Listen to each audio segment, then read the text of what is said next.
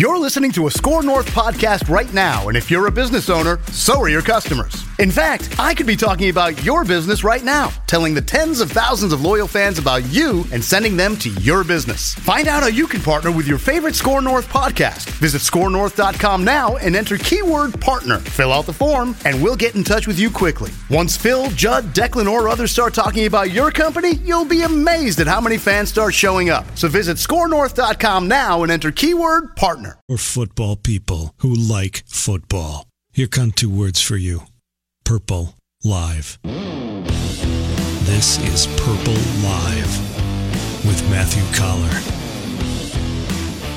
All right, more football here on Purple Live. Matthew Collar along with ESPN's Courtney Cronin, and Manny Hill is producing. At 6:30, we will be joined by Pro Football Focus data scientist and analyst Eric Eager, and we're going to talk about the Vikings and what the numbers say about them. Are they now trending up after getting a couple of straight wins against Philadelphia and Arizona? And that is our question to you. If you want to jump on here with Purple Live, 651-646-8255, 651-646-8255. We've had great calls the last couple of weeks, so if you want to jump in and give us your confidence in the Vikings after winning these last two games.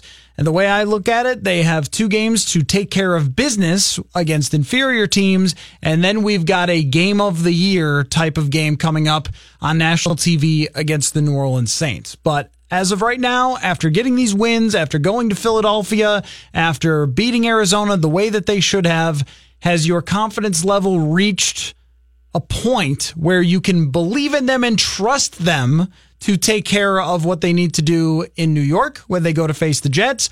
Or do you still have reasons to be nervous because it's the Cardinals that they beat on Sunday, and the beginning of the season, the loss to the Bills, the Los Angeles loss is still lingering in the back of your mind? What do you think on that? I mean, I take a look at the sample size. I love that term. I'm going to use that as much as I can. It was the 31st worst. I keep screwing this up. 31st just overall rushing. Second worst, 31st ranked rushing defense.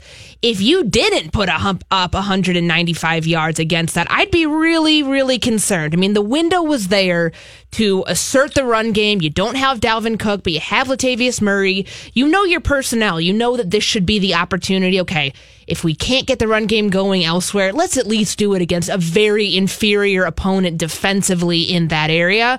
So I think, of course, it's like you did what you had to do. You did what you were supposed to do. If you didn't, then I'd be a lot more concerned. But I'm also not, there were points in this game where they're up 13-10 in the second quarter. I mean, they made all those mistakes and they were still up by 3 points, which is very good. And I think that that's something you take confidence in, knowing that they can overcome some of the blunders that we saw, on back-to-back plays by Kirk Cousins getting sacked, and then the strip sack and the interception that was just, I still don't understand the interception, but I am thinking that things are trending back to the way that we expected them to after the stretch of the first 5 weeks. I mean, they're exactly at the point that I thought they would be. I thought they would be 2-3 coming out of the Philadelphia game. Not necessarily the losses that they had in there. I did not think they would lose to the Bills, but they're at a point now where I think, okay, you're in the midst of the second quarter. You have a very tough opponent next week at home, Sunday Night Football against the Saints.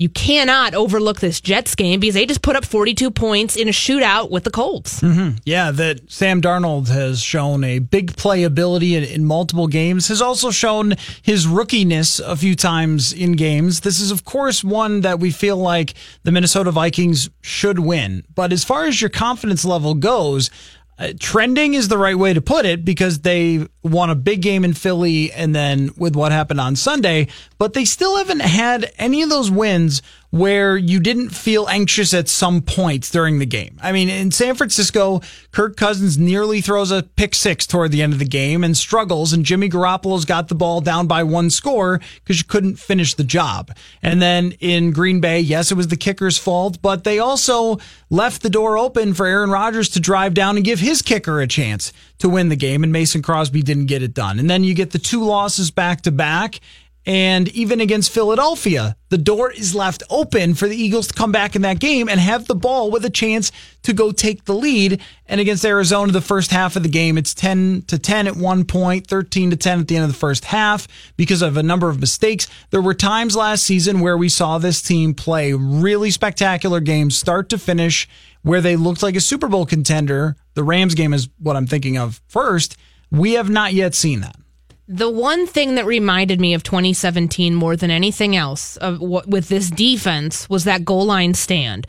That is a situation that Case Keenum put them in several times last year where there's an untimely turnover and then they're backed up inside their own territory, and 4 straight plays. I mean, some of the play calling I think was a little suspect. I had someone try to argue with me that them throwing on 3rd down was basically setting them up for, you got another 2nd down. I was like, what?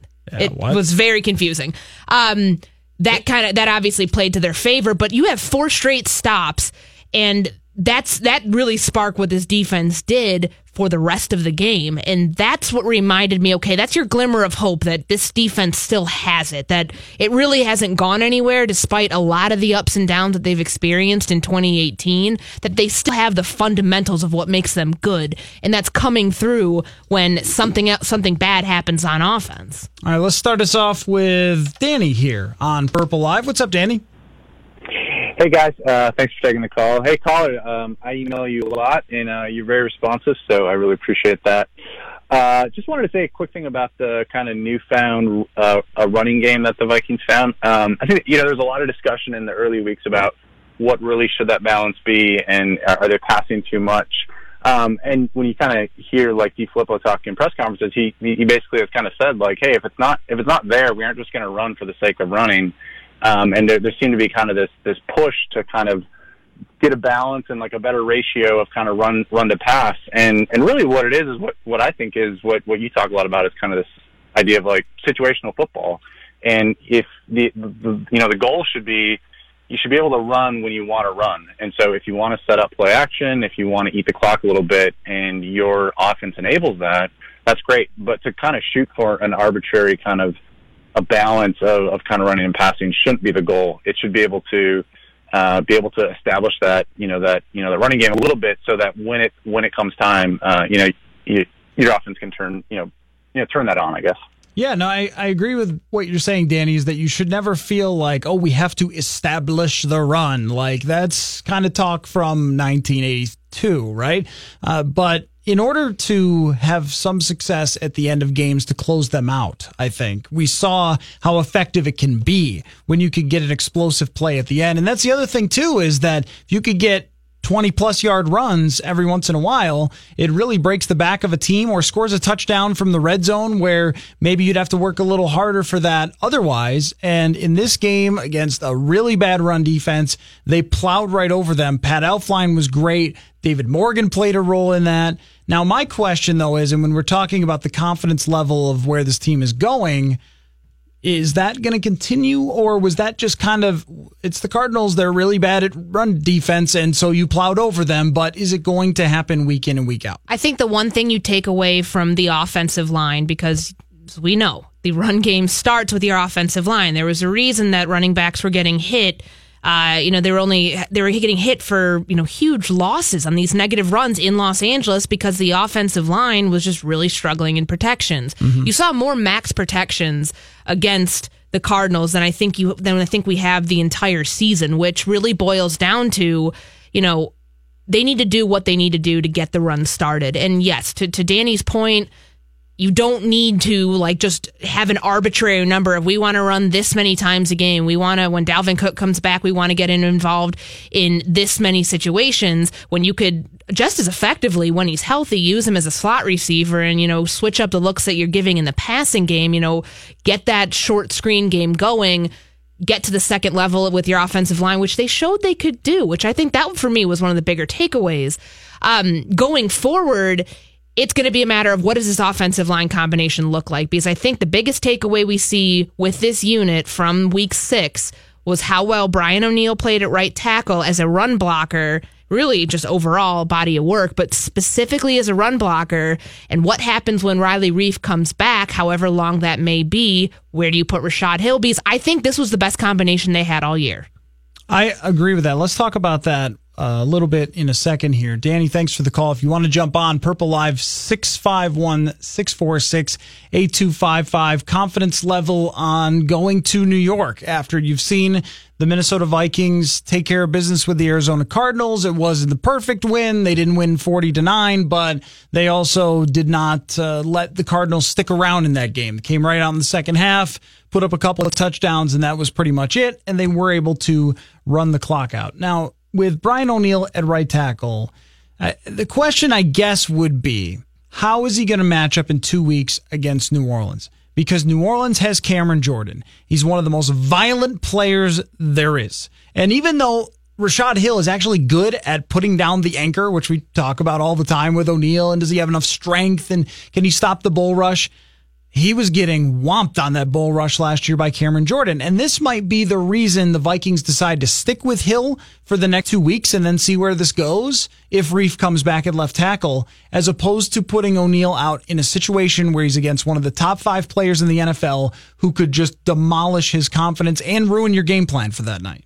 Yeah, and I mean, I'm also looking ahead to November 18th, more so than Cameron Jordan. I'm looking at Khalil Mack and figuring out whether it's Rashad Hill, whether it's Brian O'Neill, or something that I think you and I talked about. What's the thought that maybe Riley Reiff, if they think that they did like Rashad Hill at left tackle to a much higher degree than he's played at right tackle so far, what's the thought that maybe they put Riley Reiff out there against some of these better, defensive ends? Right tackle. To right tackle. Oh, I mean, interesting. That could open up, I don't know. Maybe that's just me, hypothesizing out loud right now, but would you rule that out as a possibility given some of the elite pass rushers that they do have and where they line up, and that right tackle spot, as we know, is kind of becoming this revolving door? It's what we expected it to be when Mike Remmers not moving out back to right tackle just seemed like a possibility, did not seem like a possibility anymore after what Mike Zimmer said, that he likes the combination as it is and he expects it to stay that way. Could you see them at least trying to mitigate that type of pass rush that they're going to face 2 weeks from now, and then I guess 4 weeks from now? I would be really surprised if Riley Reiff came back at right tackle. That would stun me. But I wouldn't be surprised if they decided to just say, hey, Rashad Hill, thanks for your service, but we're going to turn the ball over now to Brian O'Neill because he's just more talented. And you talked about some of the things that he did in the run game. There was one play, Latavius Murray's 34-yard run, where he got out to the defensive back and drove the guy off the screen. When I was watching it back on tape, he just took the defensive back and ran him literally out of where the camera could see because he had dominated that block so much. And that's the type of stuff that he can do. So when you talk about him going up against certain pass rushers, well, maybe he's going to get bull rushed from time to time, but the things that he does well are worth having out there. With Reiff, I think Reiff overall, we still focus on the Buffalo game and how he just got smoked all day. And of course he did. He was hurt. He's playing hurt. But aside from that, I think he's been pretty good throughout the rest of the year. He's been a solid NFL left tackle. So when he comes back, then I think he goes back to that position. I guess the question is, how long is he going to be out? And we haven't really gotten any sort of indication, but this could be problematic if you have to go week to week because Chandler Jones almost ruined things for the Vikings on Sunday. Yeah, and that's a foot injury for a very large human being, and for offensive linemen. Isn't a lot of times with left tackles, with the tackle position, you see these guys get these foot injuries like Liz Frank, the Liz Frank fracture, I believe. That's one that Donald Penn had, that I think of, that pretty much put his career kind of on hold and kind of set him back a lot. We don't know the extent of what Riley Reiff has right now, but Mike Zimmer said he didn't anticipate it being something that's going to keep him out a while. We'll see what happens when they get back to practice tomorrow. But this is going to be a long-term thing.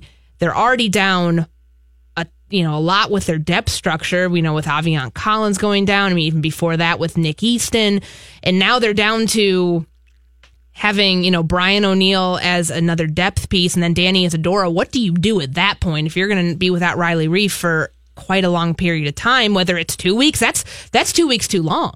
And I think that they should leave him out this week if he's not back to 100%, because bringing him back too early, just like with Delvin Cook, cost them another game of Riley Reiff. So we'll continue the conversation on the offensive line. Brian O'Neill, we both went back and watched the game and were impressed by him. I want to get to Mike Hughes, though, out for the year. And something that keeps popping up on Twitter is revisiting the draft. And so we'll talk about that. Mike Hughes, the draft, and sort of our ever-evolving 2020 hindsight of it. Plus, you can give us a call, 651-646-8255. Let us know if this team has proven anything to you to the point where you feel a game against the Jets is just going to be taken care of by this team from what they've done the last 2 weeks. Purple Live, Matthew Collar, Courtney Cronin here on 1500 ESPN.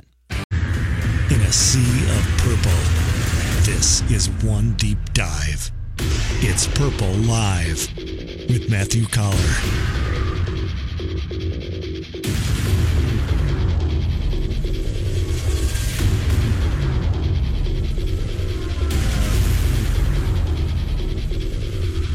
All right, we're back. Purple Live football. Matthew Collar along with ESPN's Courtney Cronin. Feel free to pop on, give us your take, 651-646-8255 here on the show. We're always welcoming Vikings opinions.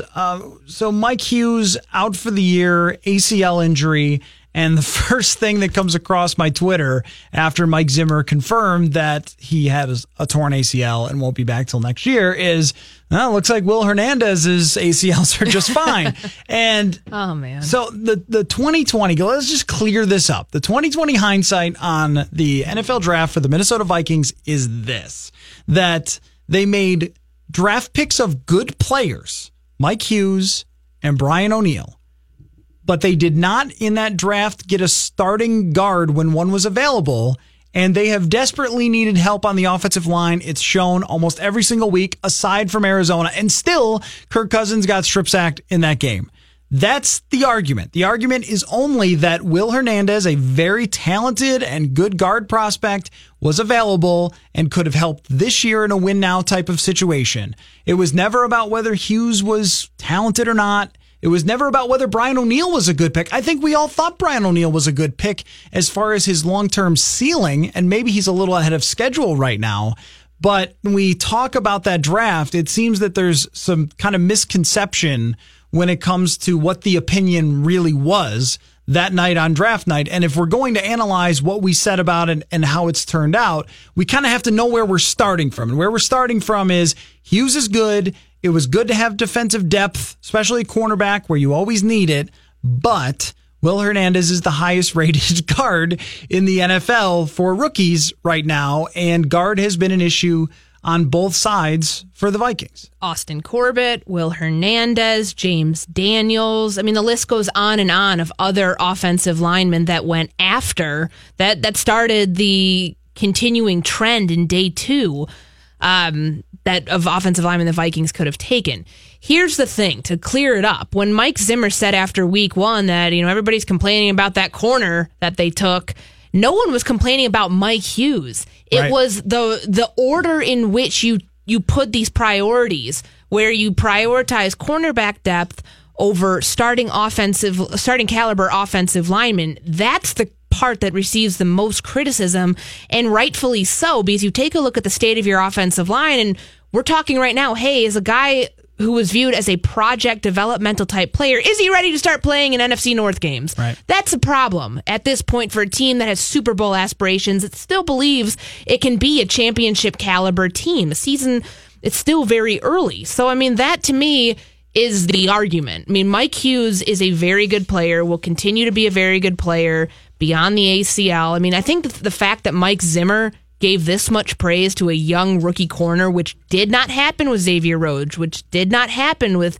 Trey Waynes, shows that this is a different caliber cat. Like this is somebody who is going to potentially be one of your next elite corners once, he comes back, and depending upon what happens with Trey Waynes, 2019 and beyond, you have a very good pick in the basket. And yeah, you always need more. His analogy of just one more is very true, but you also need a franchise right guard, and you don't have one. And with O'Neill, it's possible that he could be so far ahead of schedule that he ends up at right tackle and plays really well, but he's defying the odds of what it appeared to be on draft night. So when we were talking about it then, it did not seem as if he was going to make any impact on this team at all, and he already has in a positive way, especially over the last 2 weeks. So that's kind of defied the odds even there because he's made progress very quickly, but that's not what was expected. And the fact that he was not a starter over Rashad Hill, a backup guy who they had gotten off someone else's practice squad, the fact that he didn't beat him out for the job showed you how far behind he was and how long it was going to take for him to be ready. That was the conversation.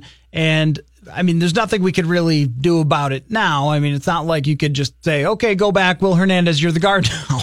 And now let's see how it plays out. Like, we'll just do 1,000 simulations and see if they win the Super Bowl with Will Hernandez. I know it doesn't work out that way, but as far as when we're trying to do the revisionist thing, did they actually make the right decision then? Because they've been very defensive about it. Or did they not make the right decision? We need to factor in what the thinking was on that night, which was that Mike Hughes was going to help. And in all honesty, he might be a great player too, but he wasn't helping that much. I mean, you look at the numbers when other teams were attacking Mike Hughes and they put up dominant numbers. It was something like 21 for 28. Yeah. So he really didn't even help right away as far as the secondary depth. I mean, you needed another body there, though, because once Mackenzie Alexander had that ankle injury in preseason, it opened the door for Hughes to start competing at nickel. Clearly, he wasn't ready to take that over full time just because of the fact that Alexander's out there and he had to play on, an interim basis because of the injury. But then Terrence Newman retires, and it created this domino effect. For a numbers perspective of how many defensive backs they have, especially at corner, it served that purpose because I think having Hughes out there right now is better than having Holton Hill, who's just not ready. Agree. So, I mean, if you're looking at it from that perspective, I think it's a good thing, but, he was still going through the bumps and bruises of learning how to play outside corner and inside corner. The problem was he wasn't developing at one specific spot because they just had to keep moving him around so much out of necessity. Let's get to Bill here on Purple Live. What's going on, Bill? Hi, thank you for taking my call. Sure. I have a very general question, and I'm a casual Vikings fan, but they won last Sunday, and people got very excited, including you all, and that's fine. And they may win again next Sunday because they're playing the Giants. And I think you see my point coming is that we get really excited when the Vikings beat poor teams. And I'm more along the thinking, so what? You beat a poor team. That doesn't mean you're a good team, it seems to me, when you beat poor teams compared to if you beat strong teams. And I just keep thinking back to the Buffalo game. And I don't understand this team, and I don't understand why we get so excited when they beat poor teams, and we think we've got a really good team because we beat poor teams. Can you just kind of respond to that? Let me know what the error is in my thinking. Yeah, sure. Thank you. Thanks, Bill. Bill, that was a great question because I think that's what in the body of work of what happened in Arizona and some of the other wins that they've had that have come really close, you still say, hey, a win's a win. It's the NFL. It's tough to get wins. You have 16 games, you better win most of them. Otherwise, you're not going to be in the playoffs. I look at it kind of situationally, like what did they do to get this win that we haven't seen in other games? They took advantage of a small window that they had. Hey, our run game's not very good right now. Our offensive line is also not very good right now, but it seems like we might be able to get something generated on the ground, and they go out and they put up almost 200 yards rushing. That to me was if you don't do that, there's a problem. So I try to look at games in just like really the general scope at first. Okay, where's the record? Where do things stand? How does this set them up for the next week? But also pulling back the curtain on, okay, they gave up fewer big plays. There was a 40-yard reception, there was a 35-yard reception, and a 26-yard reception.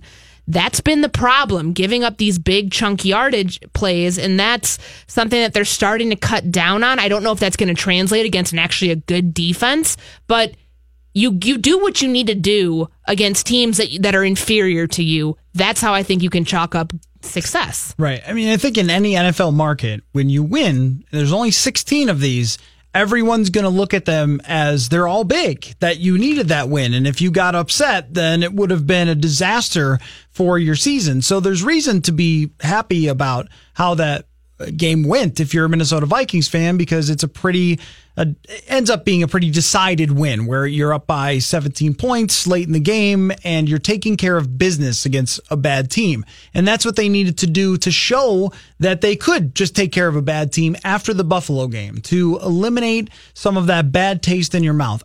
And also, it matters that it was coming off of the Philadelphia win. That is an impressive win. That's a team that just smoked the Giants a couple of nights later, that won the Super Bowl last year, that has a great young quarterback, a very smart head coach. So when you put those two in context back to back with the Philadelphia win and then a take care of business win, then I think it looks a lot better for this team, as if the ship is starting to be righted. Now, I mean, that's our question. Is it really? Yeah. And like you said, when you're analyzing it, maybe there's still some cracks there in the foundation, but what you needed to see is a team look more like a contender that has a bad team come in and you just beat them. That's what you needed to see from the Vikings, and that's what you saw. And I think that's why everyone was so excited. But we are going to get a more objective view on the Vikings when we come back from Eric Eager, a numbers-based view. He's from Pro Football Focus. We will talk to him next about how good this team is, how they compare to the rest of the NFC North when we come back on Purple Live.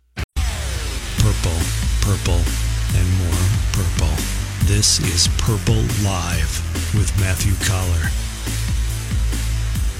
Purple, purple, and more purple. You heard it. Matthew Collar along with ESPN's Courtney Cronin. And joining us from Pro Football Focus is Eric Eager. Eric, how are you? I'm doing well. How are you? I am doing great. Let me start off here. How good are the Minnesota Vikings right now? Oh, wow. Boom! Go, football! They are a prohibitive front runner to win their division. I think that they're squarely, however, outside of a top four group that's probably New Orleans, LA Rams, Kansas City, and New England. Okay. That's fair. That was a good way to combat Matthew's very blunt question to start open the conversation. I wanted to jump back on one thing. We had a caller who just called in to talk about kind of the confidence meter that you have coming out of an Arizona game where, yes, that's a win that they should have had. We'd be really concerned if that game was any closer than it was. But going back to the week before, that win in Philadelphia, it's 23-21. Yes, they survive the late scare that was kind of at their own hand from whatever defensive philosophy. I know that they probably went into prevent to let the Eagles come down and score, but then you don't get that onside kick, let's just say, and it could be a potentially different game. Does that concern you, that the way that the flow of that game and how close it was, that yes, it was a good win, I think I want to say there, but it's also a little too close for comfort? I think that's completely fair. I also think the way that the Eagles have played, aside from how they played last Thursday, that win does not look quite as good as it would, say, week one. The Eagles were coming off a Super Bowl win.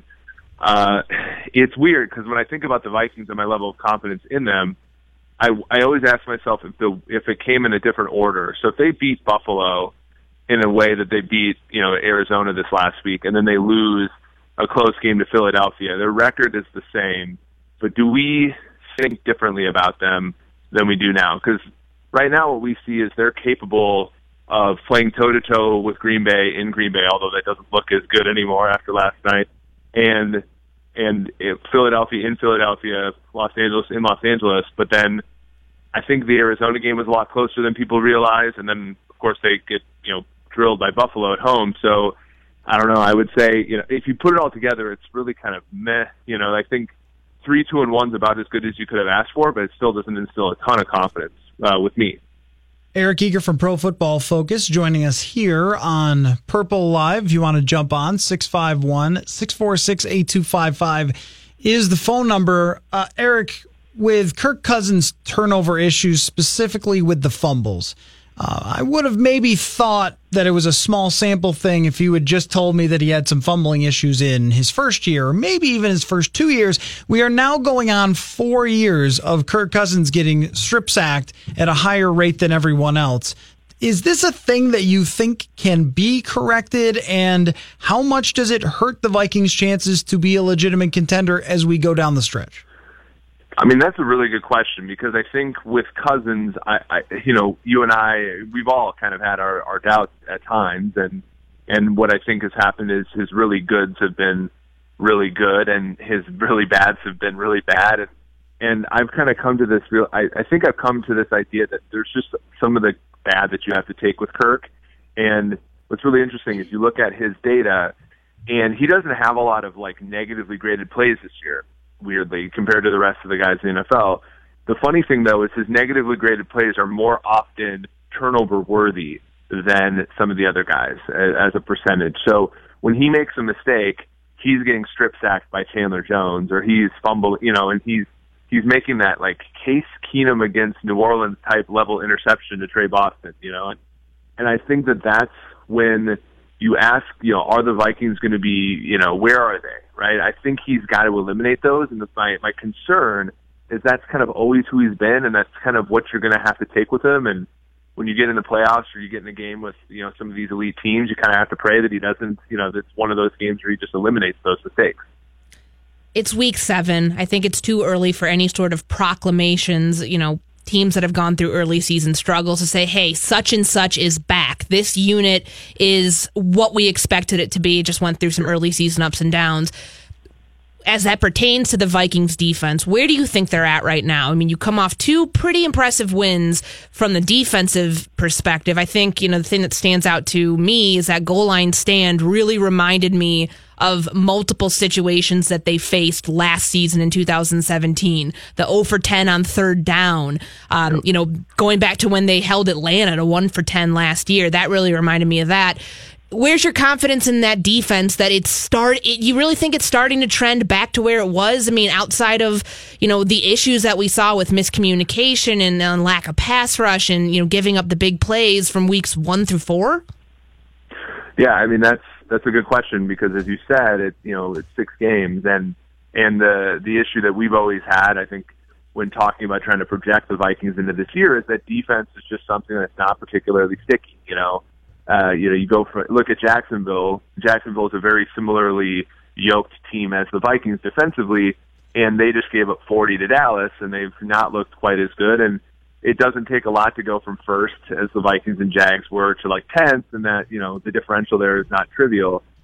The sort of thinking about this last week, it was very similar to a year ago, but I think, in many ways different than just looking at the Vikings. They're playing a Cardinals team whose offense is just a mash unit, I think, in terms of like offensive line and, what they have left. They're on their second quarterback, who happens to be a rookie. So, and the Vikings, caught a lot of teams on that type of trajectory last year, whether it be like Baltimore, with Flacco on a down year, Dalton on a down year, Trubisky as a rookie against them in 2 games. So I think that they're handling business better than obviously they did against Buffalo, but they're still giving up 59% of early down passes are successful against them, which means, the other team is getting ahead of the sticks more often than they were a season ago.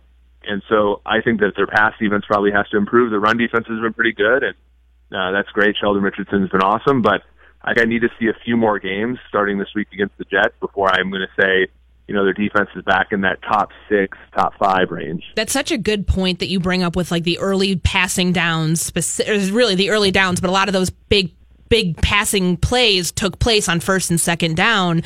The third down blitz package, as sparingly as it was used this past week, was really effective. That's something Harrison Smith brought up about them getting better on, eliminating those big plays that they're allowing on first and second down. I mean, we make so much of third down because it is such a game changer, but I'm with you. I think the early, what we're seeing on early downs is still kind of glaring when you take a look at this entire defense. Yeah, luckily this week, the Jets, as far as an AFC team is concerned, are one of the least efficient teams throwing the ball in first down. And while they've been explosive running the ball, on a per-play kind of success basis, they haven't been running the ball on early downs either as well. But, third down gets a lot, and red zone gets a lot of discussion. But the statistics there are pretty unstable because, again, a lot of things in football are very high leverage, but very, I would say, random or low sample. The best third down defense or the best third down offense is to avoid third down altogether. And so, if you're a defense and you got a team in third and long, it's more because you got that, you were really good defensively on the first 2 downs, and if you're not, then the third down defense is sort of irrelevant. So, Eric, you mentioned your first answer that the Vikings project out to be the potential NFC North winner. I look at it as gobbledygook this so far. I mean, there's just like, how am I supposed to figure out? Like, Aaron Rodgers was unbelievable last night, but it was also the San Francisco 49ers, and Detroit only has 2 wins, but they beat Aaron Rodgers and Tom Brady, as one does. And then Brock Osweiler defeats the Chicago Bears, even though they tried to fumble it away. Miami did. What do we make of these other teams so far? Right. So when we were talking about projecting the NFC North preseason, I think we told people, slow your roll on the Packers and the Vikings, because Chicago's going to be improved, Detroit's probably going to be improved with a new coach, and the NFC is extremely tough, right? So and I don't think, you look at Green Bay's game last night, the Niners are a down team in the NFC, and even they compete in Lambeau Field on any given Sunday or Monday. Detroit similarly with New England, and then Green Bay again. I think we're exactly where we started. I think Minnesota is, projected out to 9 or so wins, and it's not that 13 wins that you and Courtney got a ton of flack for not projecting onto the Vikings this year, but I think they're still firmly a playoff team. The thing with Green Bay is that they have a really tough schedule coming up. A lot of the teams that the Vikings had played, like Los Angeles, those types of teams, now Green Bay gets, right? So that, the turnabout's fair play there, I think, for the Packers. And Chicago's actually got a pretty easy schedule, all things told. And so that's why, we actually have Chicago finishing a little bit ahead of Green Bay, even though, they lost to them week 1, just because of schedule differential. And then, Green Bay is behind in that game last night, not because of Rodgers, but because the rest of their team is still, I think, to be nice, improving. Eric, last thing for you. Give me a quick answer because we're up against the break. But as someone like yourself who grew up watching Christian Okoye slam into bodies running the football over and over again, do you like where we are with the NFL with all the crazy passing and offense, or does it make it, from your perspective, just too easy for quarterbacks to be great? Well, I like the fact that the NFL is popular, and all the discussion about how the league is losing viewers was kind of a lot of hogwash that was, confounding with guys like Jacoby Brissett having to play for Luck and so on and so forth, Hundley having to play for Rodgers. When all the quarterbacks are healthy, this is a very compelling league where where anything can happen on any given game. And from that perspective, I'm very happy with what's going on. There is a little bit to all these games being like 43-40. That's a little weird, but I don't know. I think it's a net positive for the league, and I think, when you get to watch, Adam Thielen and, Stephon Diggs, and the last night with Devontae Adams and Marquise Goodwin, just being able to watch really good receiver play and having quarterbacks that can deliver there, I think is a plus for the league. All right, Eric. Well, thank you very much for your time. And if you are a regular listener to the Purple Podcast, then you hear Eric on a regular basis. So we will talk to you again soon, Eric. Yeah, thanks for having me. Make sure you follow Eric Eager on Twitter and on Pro Football Focus YouTube. He's got a podcast that he does. Is he on Instagram? Do we know that? I don't know. Maybe, probably. Eric is very savvy with the social media. Very, very much. Most geniuses are. Okay, we'll take a quick break here, and then Manny has a couple of questions for us about the upcoming week for the Minnesota Vikings. Purple Live with Matthew Collar and Courtney Cronin. In a sea of purple, this is One Deep Dive. It's Purple Live with Matthew Collar.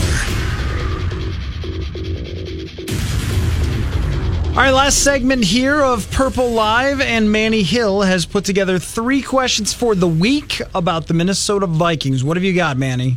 All 3 questions are related to the New York Jets matchup coming up this Sunday, and the first one is pretty simple. What are the challenges that the New York Jets present to the Minnesota Vikings on Sunday, if any at all? Well, I think that Sam Darnold is a big-time throw monster, and he also turns the ball over, and he also shows his rookiness from time to time.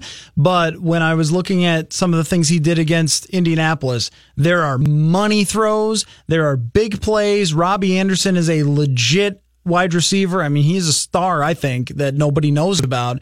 And if those two can hook up on big plays, that will be a challenge for a Vikings defense that hasn't shown that it can go a whole game without allowing some. Even Courtney against Arizona, they allowed some big plays. Yeah, I agree with you. Sorry, my mic wasn't on. My thing is, I think their defensive front's pretty good. I mean, Leonard Williams is having a monster season so far this year. There's, this is a really good defensive front that can, put some pressure on the quarterback, and that's something that Kirk Cousins, you look back at like the Eagles game and how well he performed under those circumstances against a very similarly good, probably even better defensive front. But I think, just with the way the offensive line performed, they're coming out confident from this game, from the Arizona game going into this. I don't know how much that will last, just given that they're going against a much better unit, but it should be pretty good. Manny, for in between these questions for the future, we need some sort of like football sound. Just football. What do you? You can just say football. Question number 2. Football. In regards to putting pressure on the quarterback, will we see Anthony Barr become even more of a pass rusher? That's silly. Why would you even ask me that, Manny? I knew you were going to say that. Well, what is your take, Courtney? Will we see more after it was successful against Arizona? In third down, in certain blitz packages, yes. I think that's probably the best place to use him. And now that you don't have Mike Hughes, I think they're going to have to get kind of creative what they do on the back end in the secondary, that you really can't have Barr leave the field all that much. I think he's better, honestly, as a pass rusher than I do as, dropping as a run-stopping linebacker. So, maybe that carries over. I do think we will see more of it. Just how much, I'm not sure. I liked what they did when there were multiple tight ends on the field and Eric Wilson came in as a linebacker and they decided to rush Anthony Barr. I like how Mike Zimmer has really messed around with the personnel this year. Last year, we didn't see any personnel changes. It was the same guys the whole game almost. And every once in a while, Ben Gideon would come in. That was like the only difference, or Mackenzie Alexander every once in a while would come in for Terrence Newman. Now we're seeing lots of different shifting and changing with this defense, and that, I think, is the adjustment. And maybe as we go along, especially on third down, we will see more and more and more of Anthony Barr rushing to where it could be on almost every third down. That's a possibility, but as far as like rushing all the time on first downs, or even as a defensive end, I just don't think we're going to see it. I don't think we so. saw it in camp, but I don't think we're going to see it. To your point on the secondary with Mike Hughes now being out for the year, and you guys have kind of talked about it already, but now how much pressure now is on Mackenzie Alexander to even be reliable? I mean, forget about making huge plays, but just be reliable and don't get this defense killed. He's got to do what he did against Arizona. I mean, that was the best game of his career. The big stop on 4th and 10, and then even before that with, just a clean lane to Josh Rosen for the sack. I mean, that came obviously via the third down blitz package. They had a lot of exotic looks in that, but once Hughes went down, I think the play was a little bit shaky from Alexander. So that kind of concerned me. He's, his third year, everything's riding on him now to show, okay, he's made the jump. He can be reliable. He cannot be someone who's out there and you're having a question, hey, is there going to be another big 4th and 10? I'm thinking back to Drew Brees now in the divisional game. Is there going to be something like that sets up, a game-changing play? And I'm certain in 2 weeks, Drew will remember what happened. Drew doesn't forget. Drew does not forget who he attacked, and I wouldn't be surprised at all to see them, New Orleans, go up against Mackenzie Alexander a lot because they had success attacking him in that divisional playoff game. And how much pressure is on him? All of it, because the rest of these players on the defense are proven to be great. So even if they have their moments, Harrison Smith is great. Xavier Rhodes is great. Even Eric Kendricks is better than the first few weeks, and he started to get better over the last 2 weeks. We know those guys are good. We know Danielle Hunter is good. But there is just such a glaring weakness that everyone's going to attack that if he is not better than he has been, then they're still going to get shredded there because that's going to end up being the weak link. And it's not a great thing if you have your nickel corner as a weak link in the NFL today. Well, the only good thing, just real quick, because I know we're up here against the clock, they got all three reserve safeties in on Sunday. They got a chance to see in certain sub packages what they like with Anthony Harris and then obviously Jaron Kearse and the big nickel. I think that's a good redeeming part of the whole Mike Hughes thing, that you can utilize more safety looks, 3 safety looks, multiple safeties on the field instead of having to always go with Mackenzie Alexander and your nickel. I think that they can recover from the Mike Hughes loss. And granted, he was still kind of coming into this, that they've got the depth elsewhere that they should be okay. And it does not seem like they're going to sign or trade for anybody. I think they're just going to roll with it because they signed David Perry back, a defensive tackle. Now, does that hint to you anything about Everson Griffin, though? Because it hints to me that Jalen Holmes is going to be moving out more as a defensive end because they have no defensive end depth right now, considering Tashawn Bauer still dealing with the ankle injury. The Everson Griffin thing, I mean, that's still an indefinite absence as far as we know. Manny, thank you for the great questions. Thank you. Thank you all for the phone calls and to Eric Eager of Pro Football Focus. We will do this every Tuesday, 6 to 7, following the football hour, Purple Live. And if you missed any of it,